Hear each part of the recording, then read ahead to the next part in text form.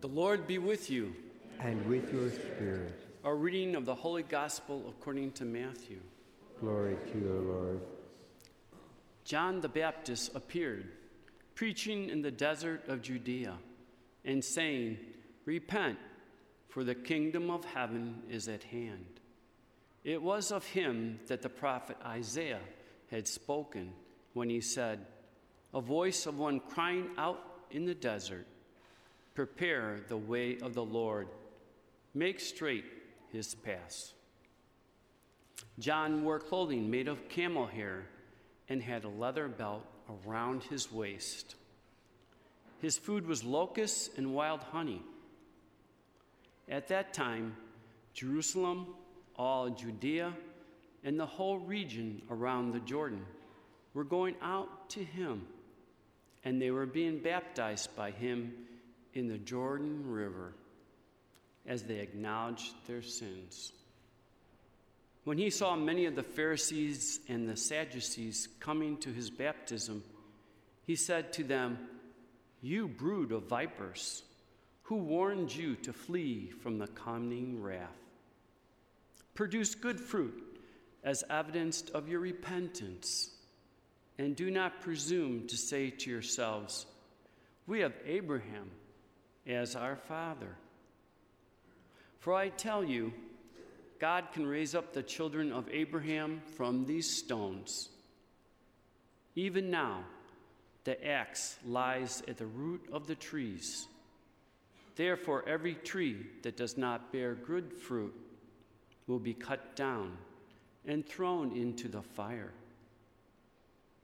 I am baptizing you with water for repentance, but the one who is coming after me is mightier than I.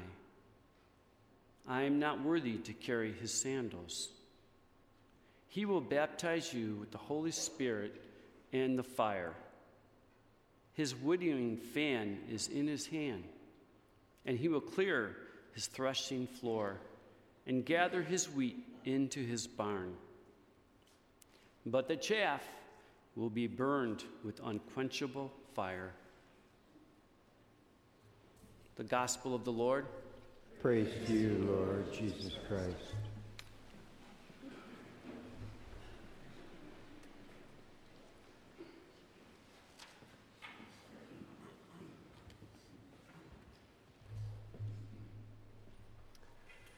I think one of the most amazing facts about the Christian church is not just that it survived 2,000 years as it did, but that it got started at all.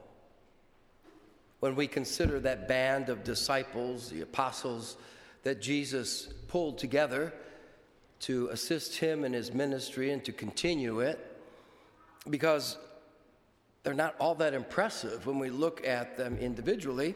And even before the apostles, John the Baptist, everything about him, his attire, his diet, where he lived, the message he spoke, which was very apocalyptic, rather frightening, accusatory of others. This is not the type of person you would hire to promote something you wanted to take off. Because to all appearance, he's a religious fanatic. He's eccentric. And yet in many ways, his attire represents his vocation. We would say he dressed for success, because he's the last in a long line of prophets that God chose to prepare the way for the Messiah. And it was always believed that before the Messiah would come, Elijah from the Old Testament, that prophet, that he would return. So John the Baptist adorns himself like Elijah.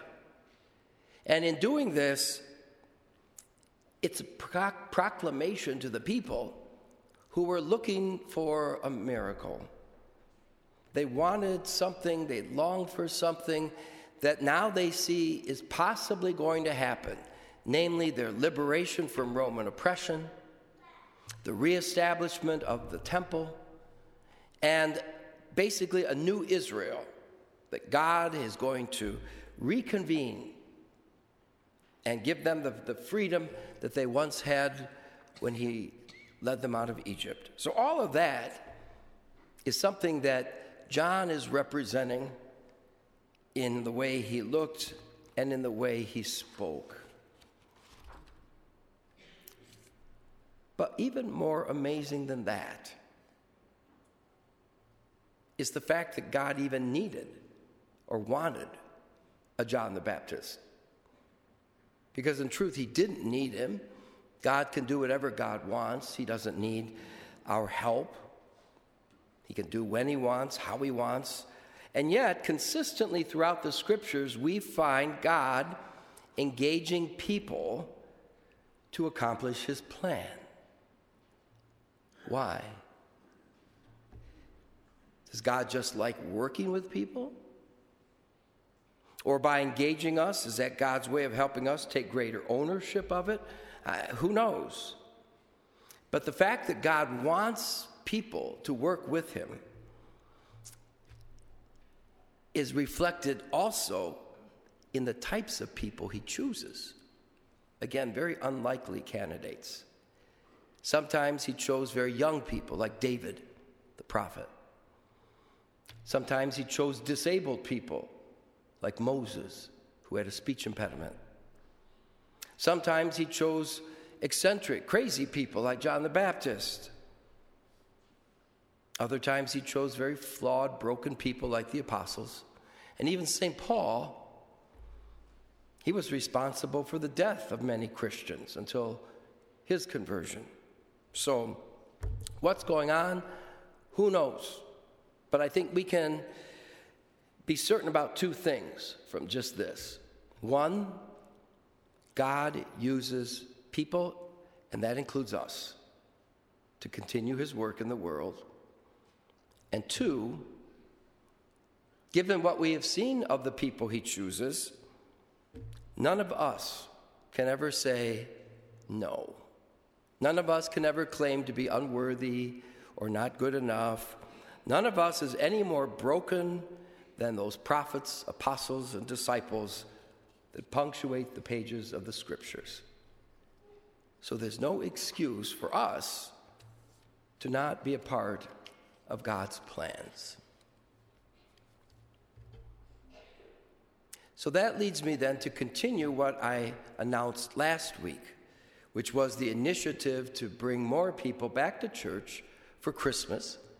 I called the initiative, "O Come All Ye Faithful." And I asked all of you to think of one person or one family that you have not seen here for a long time for whatever reason, and just to hold them in your prayer for the week. And then I said this week I was going to make some suggestions and recommendations to invite them back. Now it's you who have to do this. A priest cannot do it by himself, and we're all chosen by God to help with this. So in what I'm about to share in this PowerPoint,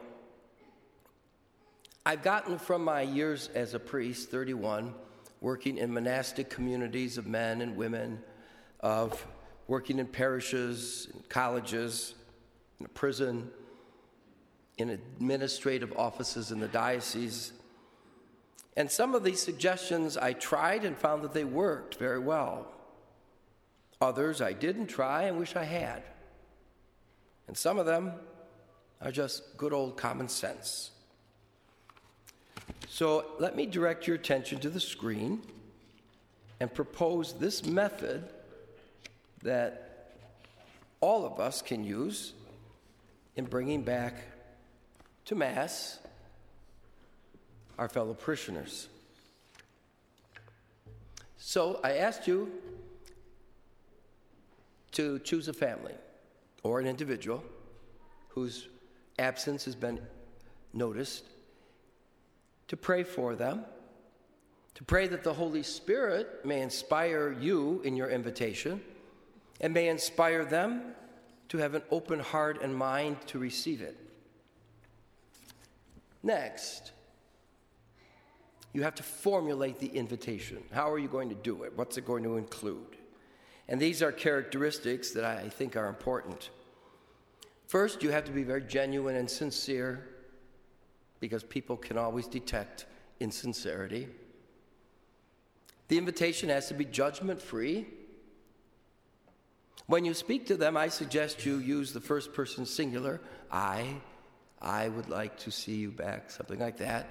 Sometimes if we say the we, it's just too generic. So like, we're all talking about them. Whenever people say, well, we would like, I always say, give me names and numbers. So, I. Avoid being too generic, as I say, but be gentle, be positive. Avoid the guilt treatment. Sometimes that works in some cases, but I wouldn't advise it here. There's nothing wrong with a little guilt now and then. That's how Catholics have survived for all these years, they say. But it is a healthy response. When goodness has been violated, you should feel guilty. And guilt is not the same as shame, right? So, but not this time. If you know the person well, you can weave a little humor, maybe, to soften it. But there again, cautiously. I heard somebody once say, someone came through the doors and he said, oh, I haven't seen you in ages. I thought you became a Jehovah's Witness. You know, we don't want to demean another faith. They certainly don't want to be lectured or pressured. And the invitation should be brief and succinct, emphasizing that they are missed. Avoid anything that sounds as if you're doing them the favor, being too sanctimonious or righteous. So, those should define your invitation. Next, you have to choose a context where you want to do this and method. So whether it's going to be at home or in school, a workplace, restaurant, jewel, beauty parlor, gym, other places, you want to be sensitive to whether it's public or private. And then how are you going to do it? In person, on the phone, email, letter. I would recommend the person-to-person to be the most effective. Writing is a little difficult because you can't qualify it, and you're not sure how that's going to be interpreted, so I would stay clear of that. But a personal confrontation in a gentle way, meeting, I think is the most effective. And after that, make the invitation. But be prepared for what they might respond with, or how they might respond. They could get angry or irritated. They might feel hurt or embarrassed. They might be surprised, humiliated. They might be grateful that you took the time to invite them back. They might be flattered, honored, or they could be resentful. So all of those are possibilities, and it just helps if we're prepared for what those might be. Also be prepared for what they might give as reasons or excuses for not coming to church. They might say they've been too busy, or maybe there's a sickness that nobody knew about. There could have been family problems, or maybe they just got out of the habit. They could be angry at God, or angry at the church, or angry at a priest, or don't like the music. Maybe they feel they lost their faith. Or maybe there are financial problems right now that would make them embarrassed if they couldn't contribute. And there could be all kinds of other personal struggles that nobody knew until this moment when they volunteered to share those. What should your response be? First and foremost, it should be a listening response, attentively, without judgment. Don't discount their feelings or their experiences, even if they don't make sense to us. They make sense to them. And this isn't the time to challenge those or to take anything personally if their reaction is negative. But after all of that, assure them that this doesn't rupture the relationship, that the friendship and the support will be ongoing. And if perhaps in all of this you've lanced a boil and they need to talk further and share their pain, if you're willing to continue being there to listen to that. Maybe they just need a ride. But make sure it ends positively. And then wish them a blessed Christmas. After that, you've done everything you could, leave the rest to God. It is God's church, after all. And although He wants nothing more than to help us or bring us to help Him, to make it vibrant and strong, in the end it is His, and God has to do His part too.